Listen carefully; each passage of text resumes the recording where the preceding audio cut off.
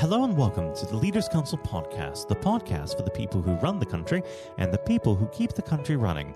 You join us on yet another overcast day here in the capital. I'm Matthew O'Neill, and today, as always, we ensure that we have a variety of distinct perspectives on leadership. First, we're joined by Vipul Kotecha, Managing Director of Ballward, based in Wembley. Vip, hello. Hi, good morning, Matthew. Hi, thank you so much for inviting me. Thank you for coming on the show. Now, normally we'd get straight over to leadership, but considering the ongoing COVID outbreak, let's start there. How has this affected your operations? Well, our business is diversified into several operations, Matthew. So can I take a couple of minutes just to kind of enlighten you on what we do and how we operate? So Ballward is basically our group, and we have further entities under Ballward. We have a company called Alton Pride, which is our spices business. We have Sandcott and Shaco Limited, which are both our property businesses. And Ballward is the parent company that generates the finance and manages the entities. So Ballward operations are predominantly involved in textiles and petrochemicals. So when you ask me about COVID, these businesses are absolutely shut. As you probably know, in terms of retail out there, things are extremely bad. And what we have been told by our retail partners, there'll be no business till 2021 now, which is very unfortunate because we are the largest supplier of polyester blended fabrics in the country, supporting the likes of Next, Primark, Debenham, so forth. But everybody knows what the situation is on that front. And yes, it filters down to our level and hits us very badly. With regards to petrochemicals, exactly the same thing. We're involved in the steel business where we supply a raw material that goes into the steel industry. But again, the same situation where steel is not much in demand at the moment has caused ripple effects right down the chain, which again, our partners have clearly said that 2020 will be seeing no business at our front. Hoping 2021 will pick up. With regards to absolutely. With regards to housing, as of now, what we are finding is people that we're renting properties to have not kind of made any issues until the furlough situation is going on. But our threat is when the furlough scheme ends, what will happen? Will people still be able to pay their rent on time if they can? A lot of grey areas on that front, but as it stands today, we've not had much issues. With regards to our final business, our Alton Pride Limited, which is our spices business, fortunately that business has grown tremendously, purely because people have actually learned to cook at home, and people have learned to appreciate that cooking fresh is far more important than ordering a takeaway. And of course, there are a lot of health benefits that they're enjoying. I personally find that the Google has helped a lot in the sense that putting kind of recipes on free recipes from the likes of Wagamama and Nando's, where people have actually said, let's just try it out. They use our spices, so our sales go up. I think the supermarkets who we deal with, predominantly the discounters, have been very, very supportive and very understanding on basically the approach that they want to follow and guide us to work with them on a one-to-one basis, as opposed to just throwing us in the deep end saying, we want this now, and this is the price we want. That actually didn't happen. But it's very fortunate, Matthew, that we work with the discounters, and they've been very understanding. Absolutely. Well, we should move on to the subject of leadership. I always like to start this part of the conversation off by asking the same simple question. What does the word leader mean to you? See, Matthew, from where I come from the old school, so I was born in 68. My upbringing was very different. So leadership was basically family-based, where we always had an elder guide us, and basically it was always like whatever the elder says goes. Unfortunately, I lost my father 3 years ago, and I became the family head. So what's now embedded in my head, I work with my colleagues, where I treat them as partners as opposed to leaders, me being a leader over them. To be more specific, like, for example, our accountant has studied accountancy for many number of years, and he knows exactly what needs to be done. There's no point me basically telling him what to do when he should be guiding me on what I should be doing. So I basically, I'm one of those who tries to understand what needs to be done, how it needs to be done, when it needs to be done, and then basically just try to put a little bit of my wisdom to basically steer the ship the correct way. But because we're involved in essentials like food, clothing, and housing, which in Hindi you say roti kapra makan, it's been quite. I'm being very dependent on my colleagues to basically guide me on what their thought process. And how have you developed this view of leadership? Sorry, I didn't catch that. And how did you develop this particular view on leadership? Was this through a circumstance more based, or did you do some sort of active research into this? No, Matthew, it's just circumstances. I mean, we have a senior in our business who's 70 plus, and then my daughter has also joined the business who's 20 years old. So what I really had to do was, and my thought process to mediate between the two. I mean, I would count myself as old school, whereas I have to basically be open to what the youth of today are bringing to the party, and appreciate that there are a lot of changes happening in the educational level, and when they bring it to our office, you have to be kind of open to their views. I mean, perfect example would be an Excel sheet would have my formulas, simple formulas, but these guys come across and say, "Oh, Dad, you've done it wrong. Let's just basically put this formula that generates a pie chart." So you just have to be open to everything nowadays. I feel the days of being authoritarian is totally wrong nowadays. You just have to be, at par with all your colleagues. Absolutely. Well, let's talk a bit about conflict resolution, because, of course, every leader comes across this from time to time. Do you have a particular method for how you resolve conflict within the workplace? Being a small business, we actually have very few conflicts.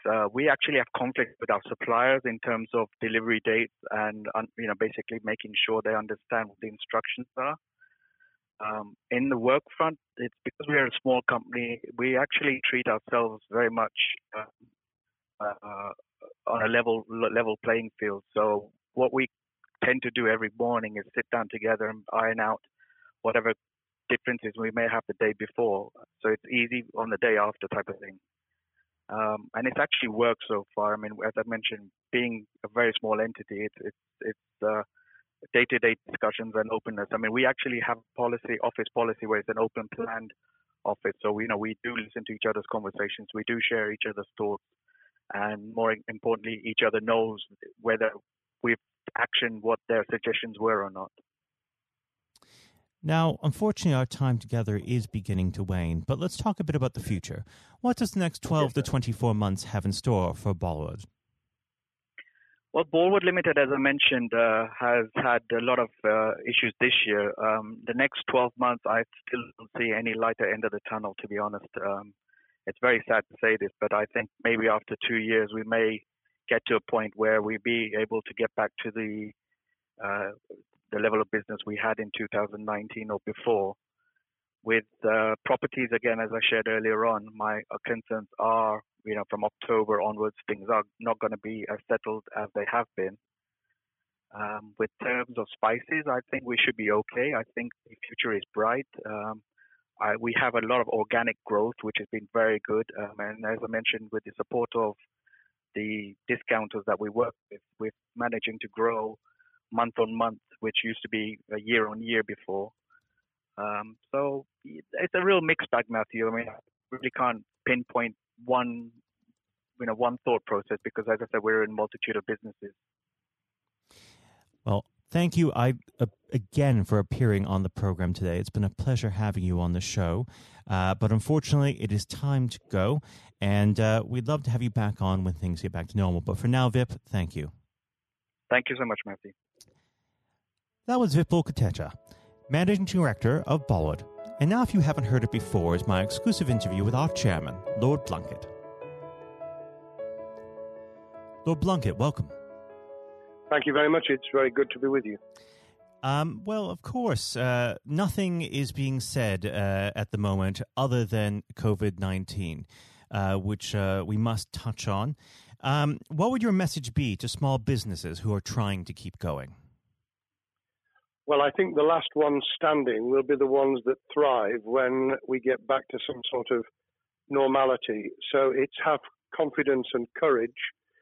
Obviously, take advantage as far as you can of the government help. I think that Rishi Sunak, the Chancellor, has gone about as far as you could have expected in the circumstances. There are obviously small businesses that fall between the cracks. Those who don't have defined premises can't benefit from the business rate waiver, have not really been able to demonstrate that they can adhere to the PAYE for furloughing staff, and of course whether they can receive the grant, 10,000 or 25,000. All of those who can are obviously able at least to benefit from that for the time being and look to the future. But I think the second thing to say, and they don't need me to tell them this as a politician who did once do a business studies qualification, which is that it will be a different world, and being able to think about how that world will look in a year's time and be creative about it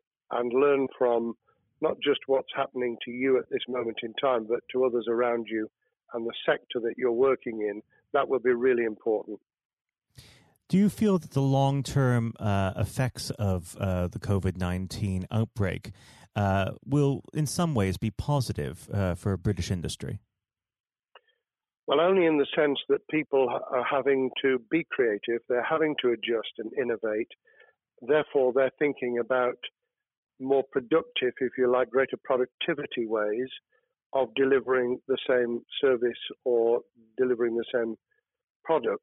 And in that sense, I think we'll have temporarily at least very much higher unemployment than we've become used to, but we'll probably have a burst of productivity, which will help with the recovery. Whether it will help with the inequity of the way in which our economy is imbalanced, both between services and productivity and the production of goods and services, I'm not sure.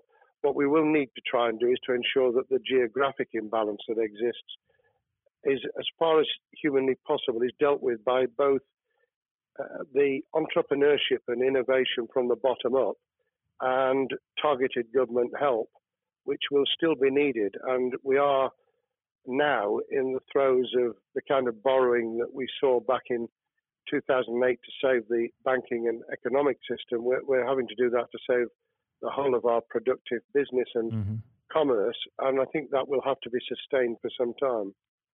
Do you feel that people will take a second look at global supply chains in the wake of this outbreak? I think there's going to be much more creative ways of using local supply and linking up inside sectors much more effectively. And I hope that the Leaders' Council will be able to play a part in that, in the sense that people who have something in common, a synergy in terms of what they're delivering, whether it's a service or whether it's manufacturing or whatever, will be able to see that there's a good outcome from knowing the sector better, linking with people, not just geographically, locally, but those in this country who may not have been on the radar in terms of what they produced for the supply chain. And of course, ensuring, because there's quite a lot of fraud going on as we speak with people getting into cyber attacks, that they'll also take account of going into the cyber security side effectively as well. The more we are online, the more people who are working from home, the more vulnerable those businesses and their supply chain become. And that's something to think about as well. How important is strong leadership at the moment? Well, I actually think that it's brought to the fore leadership in a whole range of areas, from obviously government itself, and there's been ups and downs with the Prime Minister's severe illness, but all the way through the public and private sector, people have, to use the jargon, stepped up, and they've shown local, regional, national level the kind of leadership that Britain historically was very good at. Regrettably, we've not seen the same on the international scene for all kinds of reasons, but maybe we will in future. So I think out of this will come experience of people who have seen an opportunity to do good, as well as seen an opportunity to provide a good service or goods, including, for instance, shortages for the health and social care system, the food chain, and the like. But also, I think, in terms of seeing the synergy between the private and the voluntary sector and using people's commitment to each other in a very positive way. I'm not sentimental about this. Things will revert. But actually, I think there's a kind of moment of moral judgment of people feeling that they've got a role to play outside the immediate survival that they're engaged in. And if we can hang on to a little bit of that social responsibility, that will be a very positive outcome. Absolutely. Now, what's your broad view of how the government is responding to this? Are you broadly supportive of their measures? Well, it may surprise people to hear that I have been very supportive. Of course, there's been legitimate criticisms about the speed of response on protective equipment and on issues relating to testing. But my own view is very similar to the challenge that was made to the Prime Minister of Italy when people said, why didn't you close Italy down faster? And he said, a fortnight before we did it, I would have been considered to be a madman and nobody would have agreed to do it if I'd tried to move too quickly. And I think that's something that we need to reflect on here in the UK. We may have seen the signals elsewhere across the world and taken them more seriously at the time. Hindsight is a wonderful thing, but as someone who's had his life in the opposite political party to the present government, I think that with some hiccups and mistakes, they've not done a bad job in what has been incredibly difficult circumstances. And you're absolutely right. In a liberal democracy that we live in, it's very difficult for people to swallow orders given to them from government.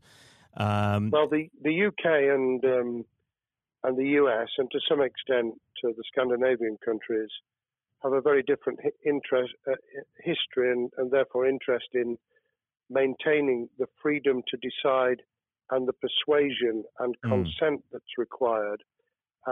Those countries that have experienced one way or another totalitarianism over the last century have a slightly different way of coming at this.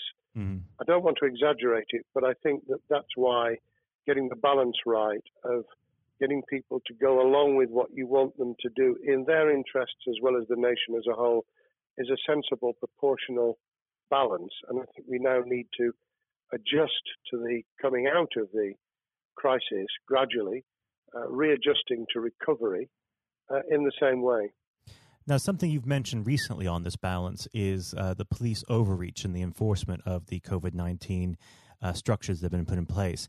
What have they done right, and where have they gone too far? Well, I think that they were interpreting what was not necessarily as clear advice as it might have been for all kinds of reasons, because people were feeling their way. I think what's come out of it has been a demonstration by local police services in some parts of the country that they could get people to do what was needed without the heavy hand of drones overhead or people being told that they shouldn't be walking in the street, because this was all about self-isolation, not incarceration. It was about getting people not to pass the infection on to each other and therefore to provide distance rather than to make our lives a misery. Those police services that adopted that policing by consent and chivying people along did really well. Those who went over the top, I think, soon got a very substantial pushback. And one of the strengths of our democracy is that you could have that debate. People could say, I'm terribly sorry, we think the police force in our area has gone over the top. And that in itself is a constraint and a readjustment. That's another strength of living in a country where you can have opinions and express them without actually being thought to be a fool. Now, of course, the government has faced criticism that they were slow to react, and Boris Johnson wasn't present at the early COVID-19 COBRA meetings. Now, Number 10 has claimed that this is normal practice. The health secretary often chairs corporate meetings related to health. Does this tally with your experience as a Secretary of State, or would you have expected the PM to be more hands-on during the initial stages? I think different prime ministers do have a very different style. And Boris's style, which I think will now be considerably adjusted, was very swashbuckling. In some senses, delegating is a good thing, as every leader of every business or public service knows.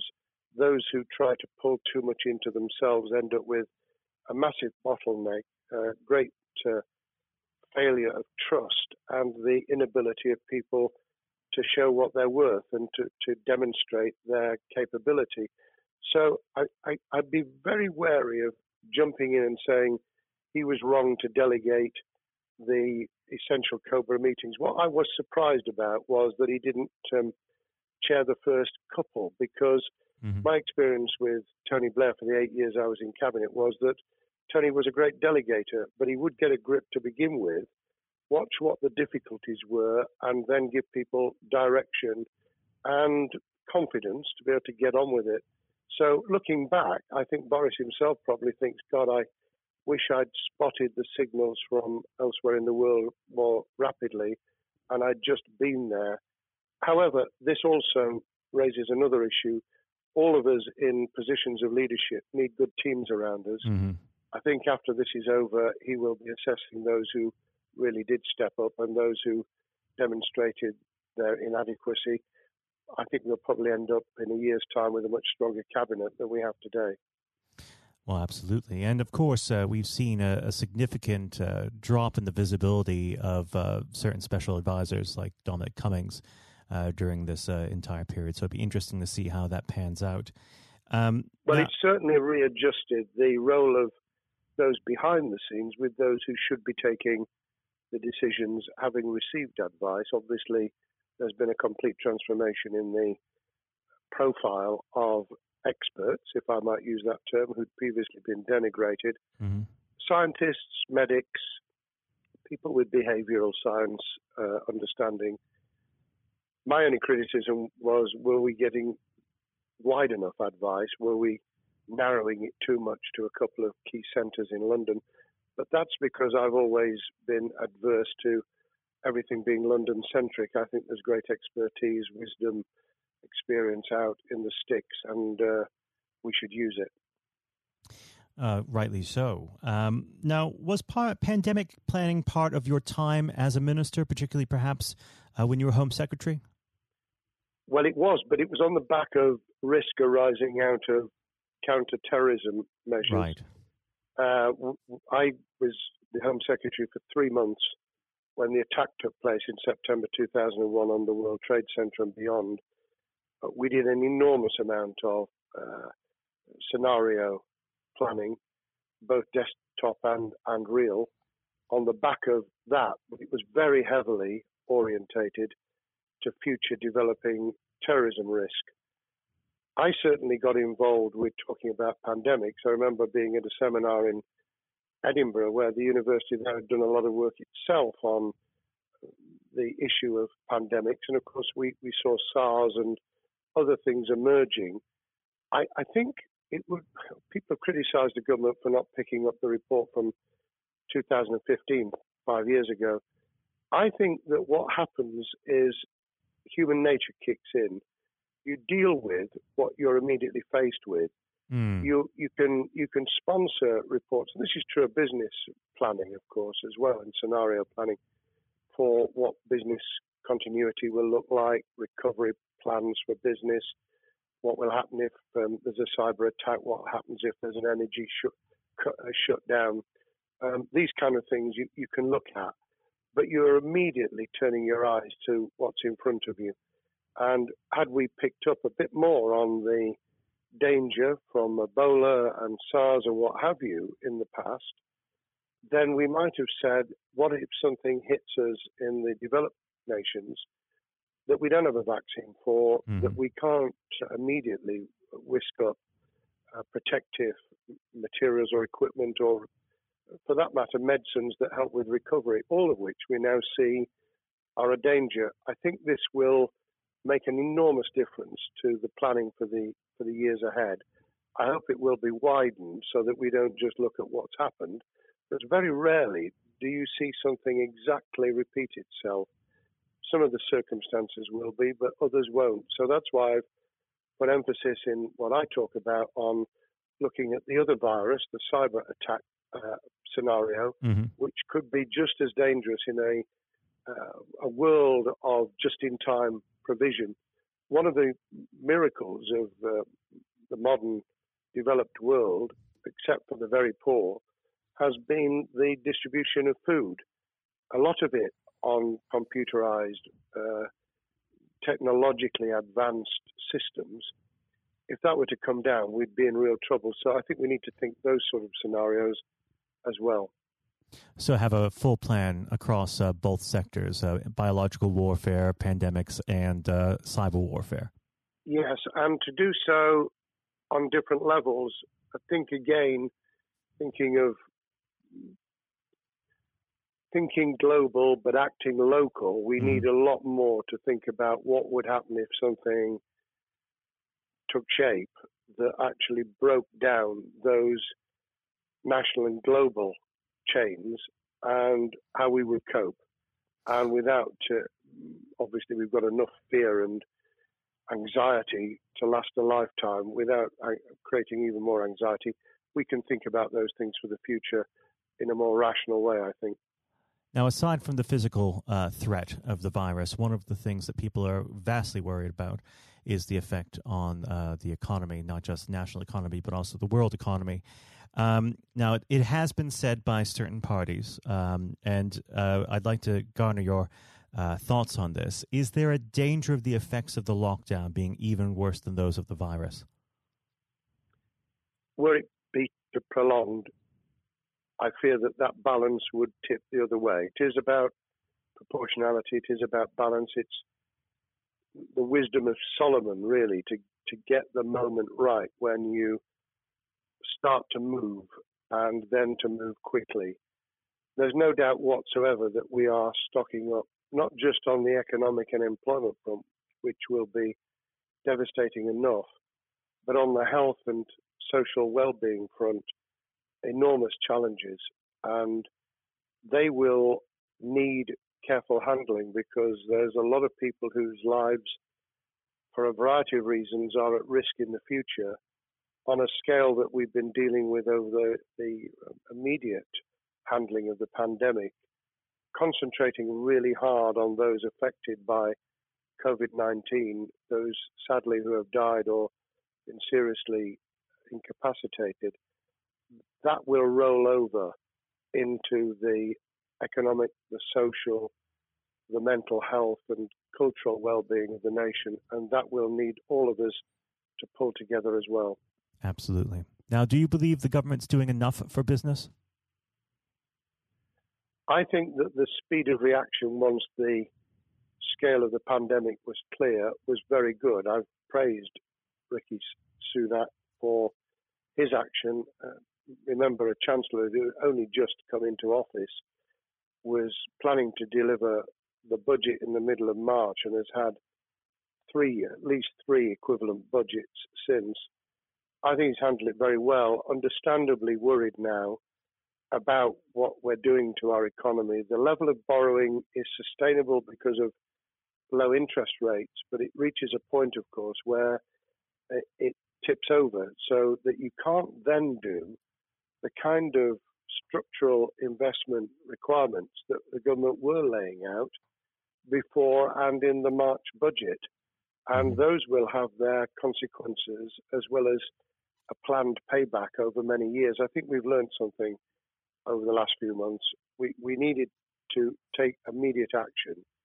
We don't want another round of austerity equivalent from 2010 through to 2019. I don't think the nation, on the back of what's happened and the challenges we have, could take that. And therefore, we need a different plan, economic plan, over a much longer period, just as we did from the Second World War all the way through to 2002, when the final American loans were paid off. Now, of course, one thing that's on everyone's lips. How much longer do you believe that the lockdown can go on for? I believe that we need to be substantially back in action as an economy in June.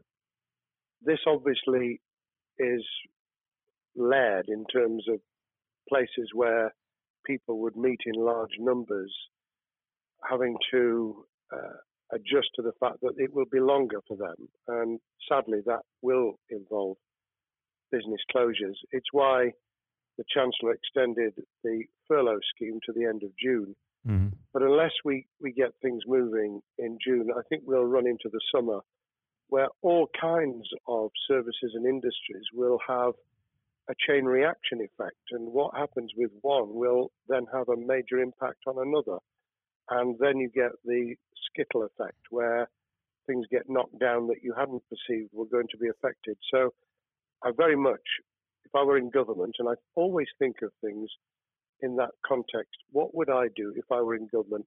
I would be on the side from the second week in May, on the side of the hawks in terms of saying we've got to start moving, and we've got to do so with the collaboration and cooperation of the public who have got the message, who did behave, who responded magnificently. Let's try and get back, perhaps, doing things differently for a time, but substantially getting back to business as usual. And unless we do that, then those areas that can't and wouldn't expect to be back in action immediately get pushed further into the middle of the year and the autumn, and then they become unsustainable.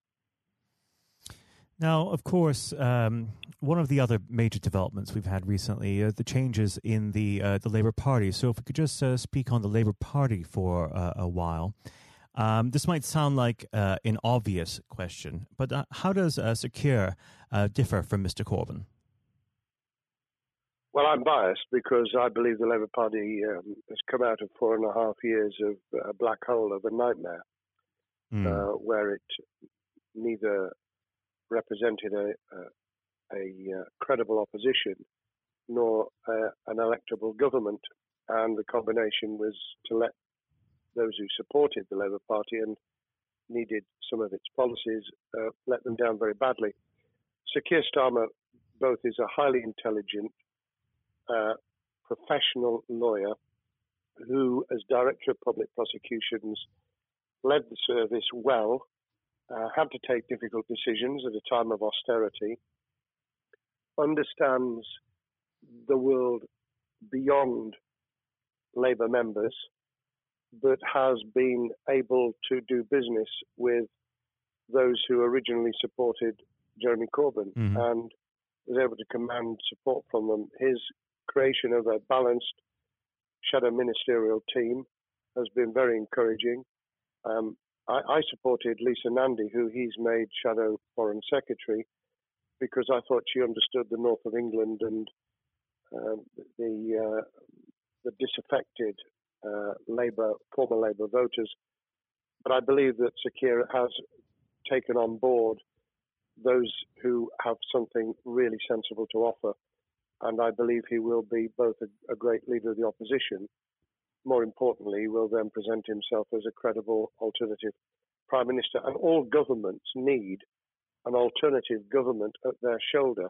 It was true of us from 97, and it took the Conservatives some time to recover and to get to that position, but they did, and the Labour Party will, and that's crucial for our democracy. All of us need to understand and appreciate that a living, breathing, functioning democracy requires a credible, confident, and in many ways supportable opposition, as well as a government that we clearly want to do well, because none of us want, as we didn't with the COVID crisis, none of us want the government to fail. We want to see our economy recover. We want our social well-being to be taken into account. We want to overcome deep-seated inequality and poverty, and we want to do it with enterprise and entrepreneurship and business playing their role. And that is about leadership nationally, locally, in the private and the public sector, people with ideas, with confidence, with the ability to pull teams around them, above all, to have some idea of what it is they want to achieve and a very good idea as to how to achieve it. Now, of course, one of the biggest problems Secure is facing will be tackling the party's anti-Semitism problem. There has been a recent internal report that has been quite damning. What's your response to that report, and what does Secure need to do in response? Well, there are two reports. One which is being produced by the Equality and Human Rights Commission, which he will, and has already indicated, will implement in full. The second was a leaked report put together by the supporters of Jeremy Corbyn, 800 pages of private interchanges on social media, which he has, Keir Starmer, set up an investigation to identify who did it, who leaked it, what the content was, does it have any salience and lessons for us, and where necessary, action will be taken.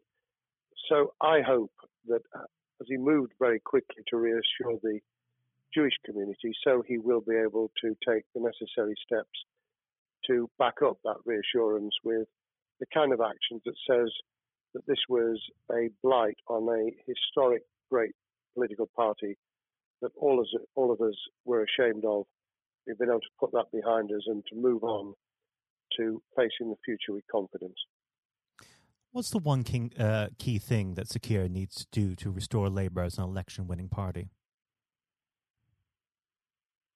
I think Sir Keir Starmer's major challenge is to convince sceptical voters that Labour has not only reverted to a party that they can support because they can see it acting, developing, presenting as a credible alternative government, but also that the lessons have been learned from the fiasco from 2015 onwards. In other words, there have to be very clear signals of substantial change, not just the right words, not just reassurance that we're not going back to some of the crazier policies, but actually that we've understood why the electorate rejected those policies so substantially in December 2019. If people get that message, they'll understand that the Labour Party has changed, as it did in the 1980s and early 90s, to become the electable government with the greatest majority in historic majority, even greater than 1945, which I was privileged to be able to take advantage of in 1997 when I joined the cabinet. Now, I know what your answer is going to be to this question, but indulge me. Do you think Secure has what it takes to be PM? Yes, I do. I think he has the background, he has the experience, he has the professionalism, he has the forensic mindset, and he has the confidence to have put a team around him which will ensure that it will work. And those elements are true of all leaders. Ideas, the ability to build a team, to have confidence in that team, and to be able to demonstrate leadership in practice, sometimes at the most difficult times. And, you know, the Leaders' Council, those sharing their thoughts with the kind of thing that we're doing now with a podcast, but also joining us in linking up in that network of people who can support and help each other and learn from each other. That is what needs to be done in politics as it needs to be done in business. Thank you very much indeed, Matthew. Well, thank you for coming on the program. It's been an absolute pleasure, and I look forward to speaking with you again. Thank you very much, and good luck to all those listening in what has been a nightmare scenario. Good luck for the future. Have courage, have confidence, and yes, listen to those who know more about business than I ever will. Thank you, Lord Blunkett. Thank you. This has been the Leaders' Council podcast. Thank you for celebrating excellence in leadership with us. I have been your host, Matthew O'Neill. Until next time, goodbye. Thank you for listening to our podcast. The views expressed within the podcast do not reflect the views of the Leaders' Council of Great Britain and Northern Ireland, its parent company or subsidiaries, members of staff, other guests, or any other person therein associated.